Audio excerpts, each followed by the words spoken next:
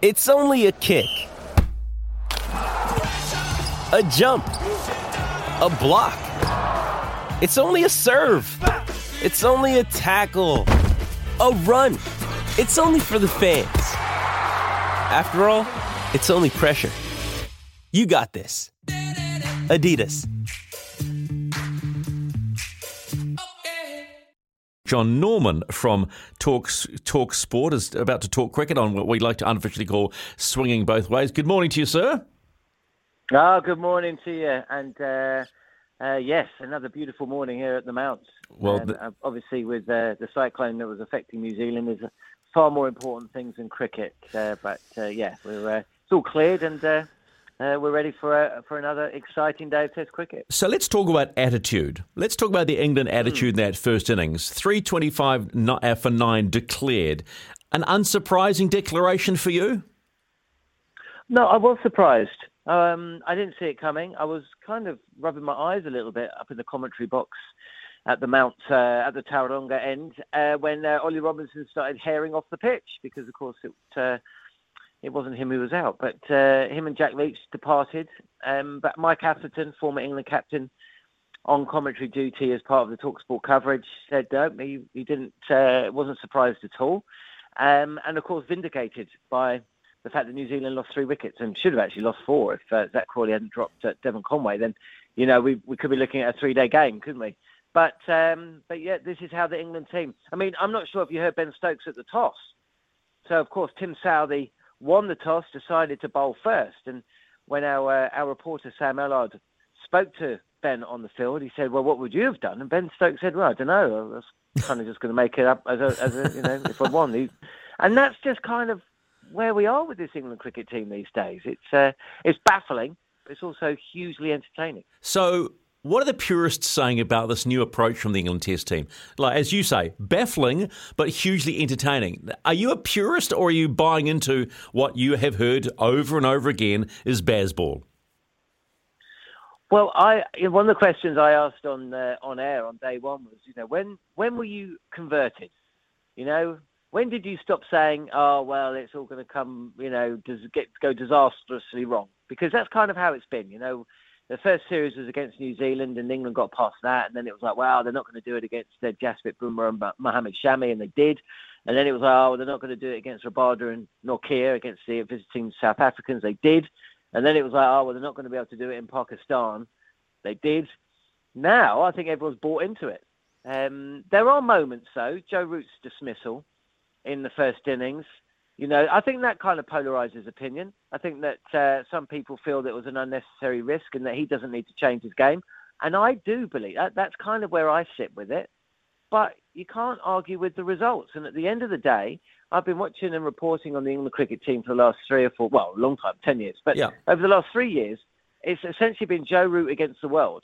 Joe Root playing correctly and scoring hundreds, and the rest of them falling over in a heap. And so, what would you rather have? Joe Root playing correctly and England losing, or Joe Root reverse scooping a fast bowler and picking out the lone slip fielder and departing cheaply, but England winning? Hey, so here's something for me, because we know how critical the British press can be. And if you start losing, they're going to hammer you and hang you out to dry.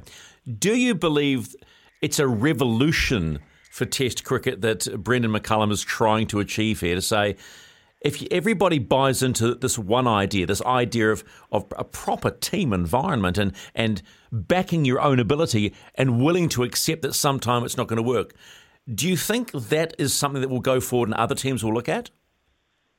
It's a really good question, and I'm not sure I know the answer. I think that publicly, no.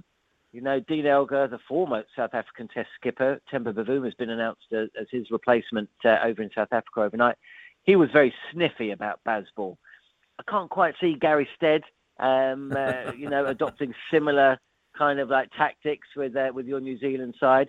India are way too proud to follow anybody's lead. And I think Australia are just eyeing up the Ashes later this year, although they've got their own problems in India themselves. And, the way Australia go about the cricket has always been different from England. So I don't think so, but who knows? Certainly not publicly. I don't think people are going to come out and go, yeah, we're going to follow England's lead here. But if it's successful, And if England continue to win games as frequently as they do, and crucially, if they win the Ashes this year, then behind the scenes, and you may well see a very quiet revolution take place. And to be honest, the game might be better for it if it happens. Now you opened the door there, didn't you, by saying the game might be better for it. Do you think prior to this Test cricket was looking a little glum and turning people off? Well, yes, I think it can do. I mean, look, if you look at the game as a whole, you will always be able to pick out passages of play or decision making on the field, which, doesn't really bear scrutiny against some more exciting sports. But then you flip it around, and the game that we love, you can more than stand up along any other sport. But these are changing times. I think really the question is, is Brendan McCullum, and is this way of playing, is it moving the game forward? Is it asking new questions? Is it making us rethink the format? And I think you have to answer yes to all of that. Now, do you really want every single team to go out there and start bludgeoning the ball from day one and 3-day tests? Well, no, you don't. But I think there's more to this England side than that. And if you looked at some of the successes that England have enjoyed over the last 12 months, there have been periods of play where they've played proper Test cricket. They've realised that the ball was dominating and the batters have responded accordingly. And then when it's come around to trying to get back on the front foot, they've flicked a switch and they've gone there. So, Baz ball isn't quite, the all singing, all dancing style of cricket that maybe we suggest. There is nuance to it. And you always want nuance in whatever you do. Completely. I think the key word also for people looking at will be, is it a sustainable style of cricket? Well, it's sustainable if England are wrapping up wins inside 3 or 4 days. It's sustainable if England have got players coming into the side who perform immediately. And this is a key point which maybe isn't addressed enough. Now, I might mention the fact that I've been following a lot of England cricket. And, when it comes to batting, I can't think of too many batters who've come into that side and flourished since Joe Root made his debut back in, 2012. Now, why is that? I would suggest it's not because of lack of technique or character or ticker or anything or the quality of the opposition. I think it's down to pressure. I think it's the pressure of the occasion of coming to bat for England. Now, since Brendan McCullum has come in, not only have England performed extraordinarily well and seen an upturn in the fortunes of those players that were already in the side, they've seen players like Ben Duckett come in and succeed straight away. They've seen players like Harry Brook come in and succeed straight away. And they've seen existing players like Johnny Bairstow, whose Test career looked like it might be over, on 2 or 3 occasions under Joe Root, come in and essentially play as well as he's ever played in any format ever. Added to that is, Ollie Pope, and of course Joe Root himself, who people are kind of feeling that Joe Root's not doing so well under Stokes. He's still averaging 50. So what's happened is that suddenly the England setup is a much more relaxed place to be. And if you look at some of the bowlers who've come in, Jamie Overton, Matthew Potts, to name just 2, Will Jacks, these guys have come in and immediately started performing on the international stage. So it is sustainable because England have got 5 or 6 fast bowlers ready to come in, and they've got 4 bowlers playing, and then 2 or 3 to come in, and they've also got batters to come in. So everybody wants in to this side.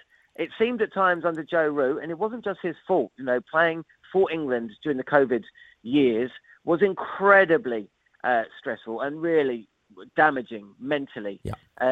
But at times it seemed like everybody wanted out of the cricket team, and now it seems like everybody wants in. Yeah, we all want the golden ticket. You'd have to suggest, though, that the instrumental individual in all of this is actually not just Brendan McCullum, but Ben Stokes, and the relationship that whereby McCullum has allowed Ben Stokes to flourish as a leader, and that's rubbing off on everybody.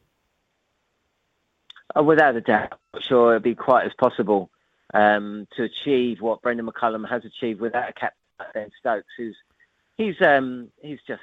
I mean, I can't think of too many people who seem to have seem to have changed so quickly.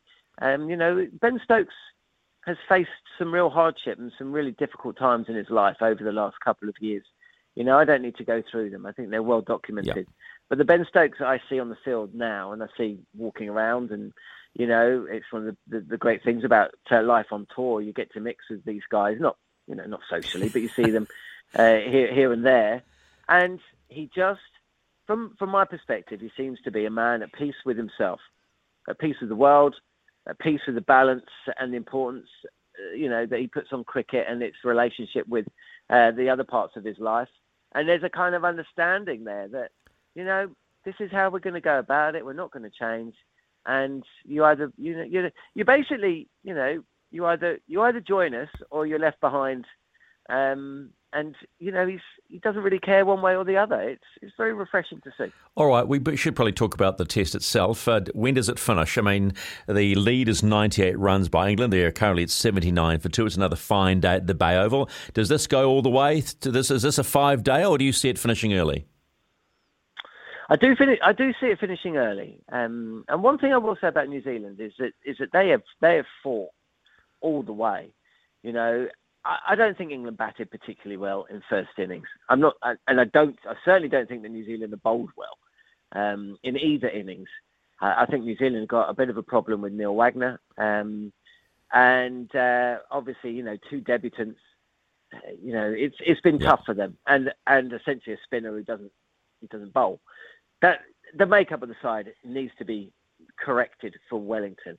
Now, whether New Zealand go there 1-0 down and 1-0 up, I think an England win is still favourite, but they fought. They fought all day yesterday, New Zealand. They were 83 for 5, they were 180 odd for 7, and they got within 19 runs of England's first innings score. And if you keep clinging on, if you keep doing the right things, you are going to have a period where you're going to have a chance.